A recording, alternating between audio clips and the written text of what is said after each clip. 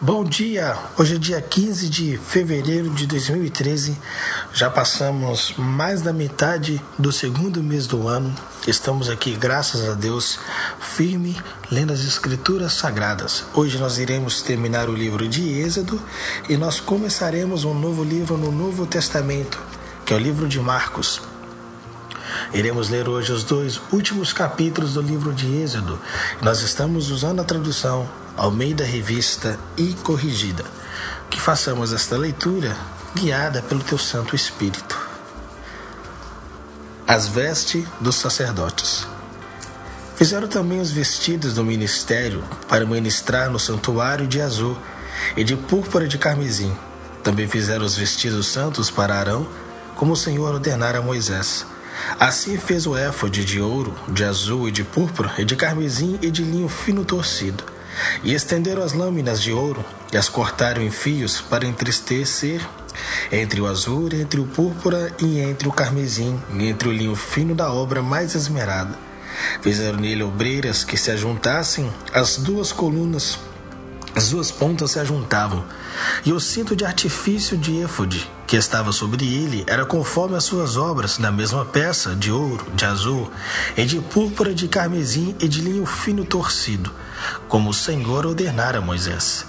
Também prepararam as pedras sardônicas engastadas em ouro, lavradas com gravuras de selo, com os nomes dos filhos de Israel, e as pôs sobre as ombreiras de éfode por pedras de memória para os filhos de Israel, como o Senhor ordenara a Moisés. Fez também o peitoral de obra de artifício, como a obra de éfode de ouro, de azul e de púrpura, e de carmesim e de linho fino torcido. Que quadrado era, dobrado fizeram o peitoral. O seu comprimento era de 1 palmo, e a sua largura de 1 palmo dobrado. E gastaram nele 4 ordens de pedra, uma ordem de uma sardia, de um topázio, de um carbúnculo, e esta primeira ordem. E a segunda ordem de uma esmeralda, de uma safira e de um diamante, e a terceira ordem de um jacinto, de uma ágata e de uma ametista, e a quarta ordem de uma turquesa e de uma sardônica e de uma jaspe, engastada nos seus engastes de ouro. Estas pedras, pois, eram segundo os seus nomes dos filhos de Israel, 12 segundo os seus nomes, de gravura de selo, cada um com seu nome, segundo as 12 tribos. Também fizeram para o peitoral caideizinhas de igual medida, obra de trança de ouro puro, e fizeram 2 engastes de ouro e 2 argolas de ouro, e puseram as 2 argolas nas 2 extremidades do peitoral, e puseram as 2 caideizinhas de trança de ouro nas 2 argolas, nas 2 extremidades do peitoral, e as outras 2 pontas das 2 caideizinhas de trança puseram os 2 engastes, e as puseram sobre as obreiras de éfode de fronte dele. Fizeram também as 2 argolas de ouro, que puseram nas outras 2 extremidades do peitoral. Na sua borda estava junto ao éfode por dentro. Fizeram mais 2 argolas de ouro, que puseram nas 2 obreiras do éfode, de baixo, de fronte dele, de fronte das suas junturas, sobre o cinto de artifício do éfode. E ligaram o peitoral com as suas argolas, as argolas do éfode, com um cordão de azul, para que estivesse sobre o cinto de artifício do éfode, e o peitoral não se apartasse do éfode, como o Senhor ordenara a Moisés. E fez o manto de éfode de obra de tecido, todo de azul, e o colar do manto estava no meio dele, como colar de cota de malhar. Este colar tinha uma borda em volta do altar, para que se não rompesse. E nas bordas do manto fizeram romãs de azul e de púrpura, e de carmesim e de fio torcido. Fizeram também as campainhas de ouro puro, pondo as campainhas no meio das romãs, nas bordas da capa, em roda entre as romãs. Uma campainha e uma romã, outra campainha e outra romã, nas bordas do manto à roda, para ministrar, como o Senhor ordenara a Moisés. Fizeram também as túnicas de linho fino, de obra tecida, para Arão e para os seus filhos, e a mitra de linho fino, e o ornato das tiaras de linho fino, e os calções de linho fino torcido, e o cinto de linho fino torcido, e de azul, e de púrpura, e de carmesim, de obra de bordador, como o Senhor ordenara a Moisés. Fizeram também a folha da coroa da santidade de ouro puro, e nela escreveram o escrito como de gravura de selo: Santidade ao Senhor. e ataram-na com um cordão de azul para atar a mitra em cima, como o Senhor ordenara a Moisés. Assim se acabou toda a obra do tabernáculo, da tenda da congregação, e os filhos de Israel fizeram conforme a tudo quanto o Senhor ordenara a Moisés. Assim o fizeram. Depois trouxeram Moisés o tabernáculo, a tenda e todos os seus vasos, os seus colchetes, as suas tábuas, os seus varais, e as suas colunas e as suas bases, e a coberta de peles de carneiro tintas de vermelho, e a coberta de peles de texugos, e o véu da coberta, a arca do testemunho, e os seus varais, e o propiciatório, a mesa com todos os seus vasos, e os pães da propiciação, o castiçal puro com as suas lâmpadas, e as lâmpadas da ordenança, e todos os seus vasos, e o azeite para a luminária, também o altar de ouro, e o azeite da unção, e o incenso aromático, e a coberta da porta da tenda, o altar de cobre e o seu crivo de cobre, os seus varais e todos os seus vasos, a pia e a sua base, as cortinas do pátio, as suas colunas e as suas bases, e a coberta da porta do pátio, e as suas cordas, e os seus pregos, e todos os vasos do serviço do tabernáculo, para a tenda da congregação, os vestidos do ministério para ministrar no santuário, os vestidos santos de Arão, o sacerdote, e os vestidos dos seus filhos para administrarem o sacerdócio, conforme a tudo que o Senhor ordenara a Moisés. Assim fizeram os filhos de Israel toda a obra. Viu, pois, Moisés toda a obra, e eis que tinha feito como o Senhor ordenara. Assim a fizeram. Então Moisés os abençoou. Capítulo 40.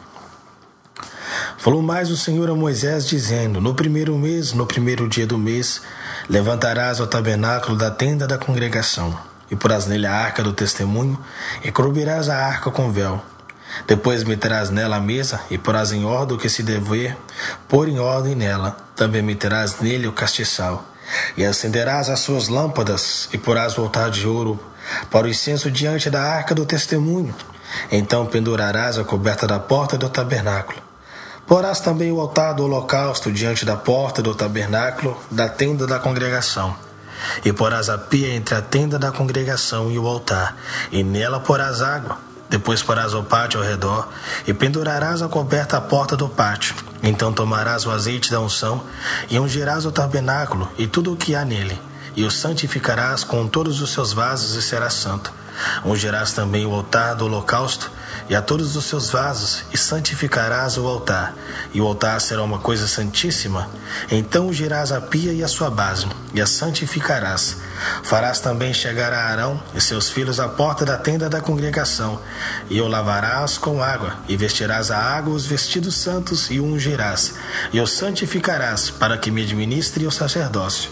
Também farás chegar a seus filhos, e lhes vestirás as túnicas, e os ungirás como ungiste a seu pai, para que me administrem o sacerdócio, e a sua unção lhe será como sacerdócio, perpétuo nas suas gerações.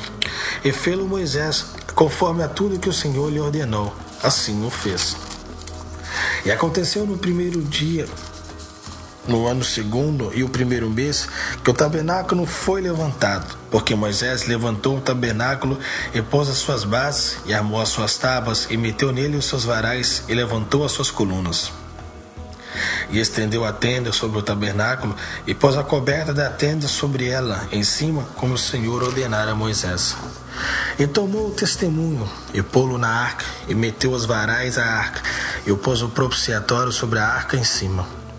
E levou a arca ao tabernáculo, e pendurou o véu da cobertura, e cobriu a arca do testemunho, como o Senhor ordenara a Moisés.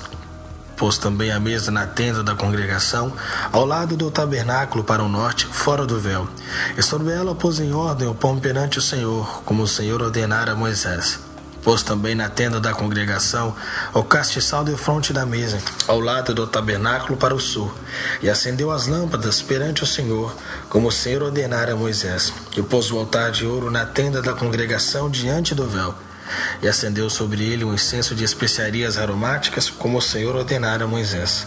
Pendurou também a coberta da porta do tabernáculo, e pôs o altar do holocausto à porta do tabernáculo da tenda da congregação, e ofereceu sobre ele holocausto e oferta de manjares, como o Senhor ordenara a Moisés. Pôs também a pia entre a tenda da congregação e o altar, e derramou água nele para lavar. E Moisés e Arão, os seus filhos, lavaram nela, e as suas mãos e os seus pés, quando entravam na tenda da congregação, e quando chegavam ao altar, lavavam-se, como o Senhor ordenara a Moisés. Levantou também o pátio ao redor do tabernáculo e do altar, pendurou a coberta da porta do pátio, assim Moisés acabou a obra. Então a nuvem cobriu a tenda da congregação, e a glória do Senhor encheu o tabernáculo, de maneira que Moisés não podia entrar na tenda da congregação, porquanto a nuvem ficava sobre ela, e a glória do Senhor enchia o tabernáculo. Quando, pois, a nuvem se levantava de sobre o tabernáculo, então os filhos de Israel caminhavam em todas as suas jornadas. Se a nuvem, porém, não se levantava, não caminhavam até o dia que ela se levantava, porquanto a nuvem do Senhor estava de dia sobre o tabernáculo, e o fogo estava de noite sobre ele, perante os olhos de toda a casa de Israel, em todas as suas jornadas. Muito bem, amados, hoje nós começamos o novo livro, que é o segundo evangelho de Marcos, é o segundo livro do Novo Testamento, e aqui fala sobre a história de Jesus Cristo, os apóstolos, a nova aliança, o cristianismo, sermões, promessas, profecias, o evangelho do servo de Jeová. Cristo é apresentado como servo fiel. A data e o local é entre 57 a 63 depois de Cristo, e o local, infelizmente, ele é desconhecido. O autor é o próprio Marcos, e o tema deste livro fala sobre Jesus Cristo como servo de Jeová. O caráter de um servo é visto durante todo o livro.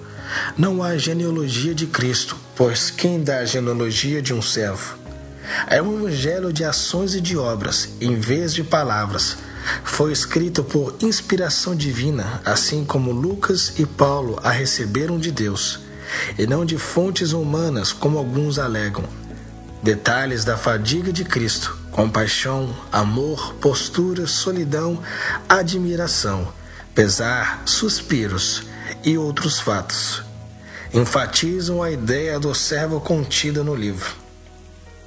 E hoje nós iremos ler Marcos, capítulo 1, versículo 1 ao 28. João Batista. Princípio do Evangelho de Jesus Cristo, Filho de Deus. Como está escrito no profeta Isaías: Eis que eu envio o meu anjo ante a tua face, o qual preparará o teu caminho diante de ti. Voz do que clama no deserto, preparai o caminho do Senhor, endireitai as suas veredas.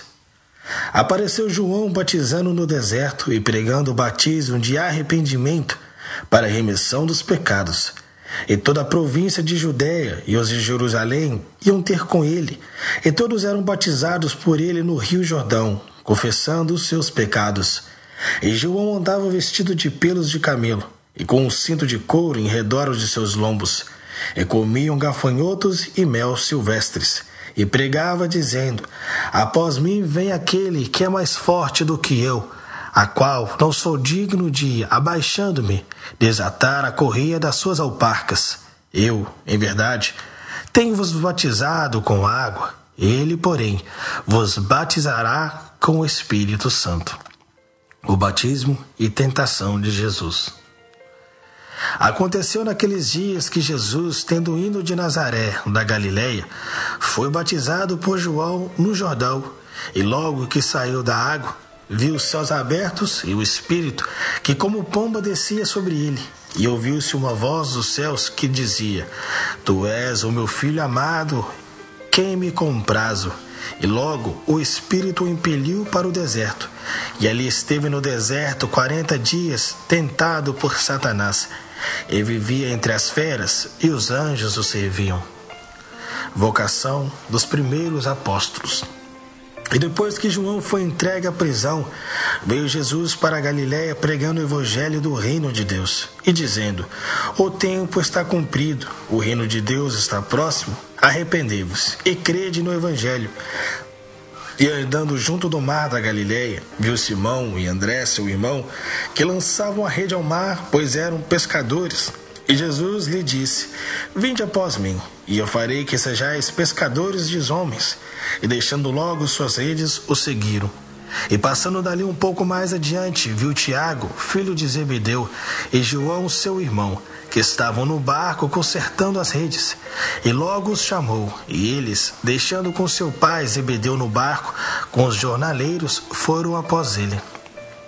A cura do endemoniado de Cafarnaum. Entraram em Cafarnaum, e no sábado, indo ele à sinagoga, e ali ensinava.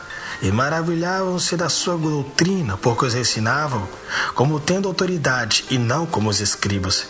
E estava na sinagoga deles um homem com um espírito imundo, o qual exclamou, dizendo: Ah, que temos contigo, Jesus Nazareno? Vieste destruir-nos? Bem sei quem és, ó Santo de Deus. E repreendeu Jesus, dizendo: Cala-te e sai dele. Então o espírito imundo, convulsionando e clamando com grande voz, saiu dele. E todos se admiraram a ponto de perguntarem entre si, dizendo: Que é isto? Que nova doutrina é esta? Pois com autoridade ordena aos espíritos imundos, e eles obedecem. E logo correu a sua fama por toda a província da Galileia. Salmos 35, versículo 1 ao 16. Davi pede o castigo dos ímpios, descrição da miséria deles e súplica para que Deus os julgue. Pleiteia, Senhor, com aqueles que pleiteiam comigo, peleja contra os que pelejam contra mim. Pega do escudo e da rodela, e levanta-te em minha ajuda. Tira da lança e obstrui o caminho aos que me perseguem. Diz a minha alma: eu sou a tua salvação. Sejam confundidos e envergonhados os que buscam a minha vida. Voltem atrás e envergonhem-se os que contra mim tentam o mal. Sejam como propaganda perante o vento, e o anjo do Senhor os faça fugir. Seja o seu caminho tenebroso e o seu corrigido, e o anjo do Senhor os persiga, porque sem causa encobriram de mim a rede na cova, que sem razão cavaram para minha alma. Sobreveio-lhe destruição sem saber. Aprendo a rede que oculto. Caia nele essa mesma destruição, e a minha alma se alegrará no Senhor, alegrar-se-á na sua salvação. Todos os meus ossos dirão: Senhor, quem é como tu, que livras o pobre daquele que é mais forte do que ele? Sim, o pobre necessitado daquele que o rouba. Faça testemunhas se levantaram, dispuseram contra mim coisas que eu não sabia, tornaram-me o mal pelo bem, roubando a minha alma.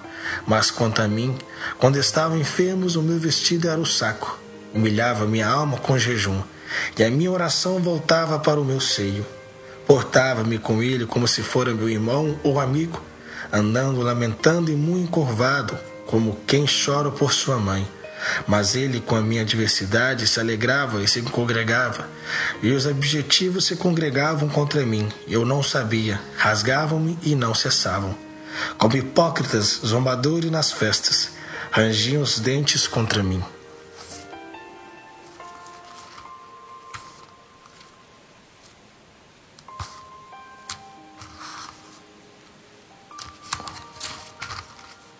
Provérbios 9, versículo 11 e 12. Porque por mim se multiplicam os teus dias, e anos de vida se te acrescentarão. Se fores sábios, para ti sábio serás, e se fores escarnecedor, tu só não o suportarás. Pai de infinita bondade, santo e justo, graças te damos por tudo. Que o teu amor, a tua misericórdia nos ensina a como o teu Filho sofreu por nós, que nós possamos sofrer um pouco nesta vida, para que nós possamos ter a vida eterna com Cristo Jesus na tua glória.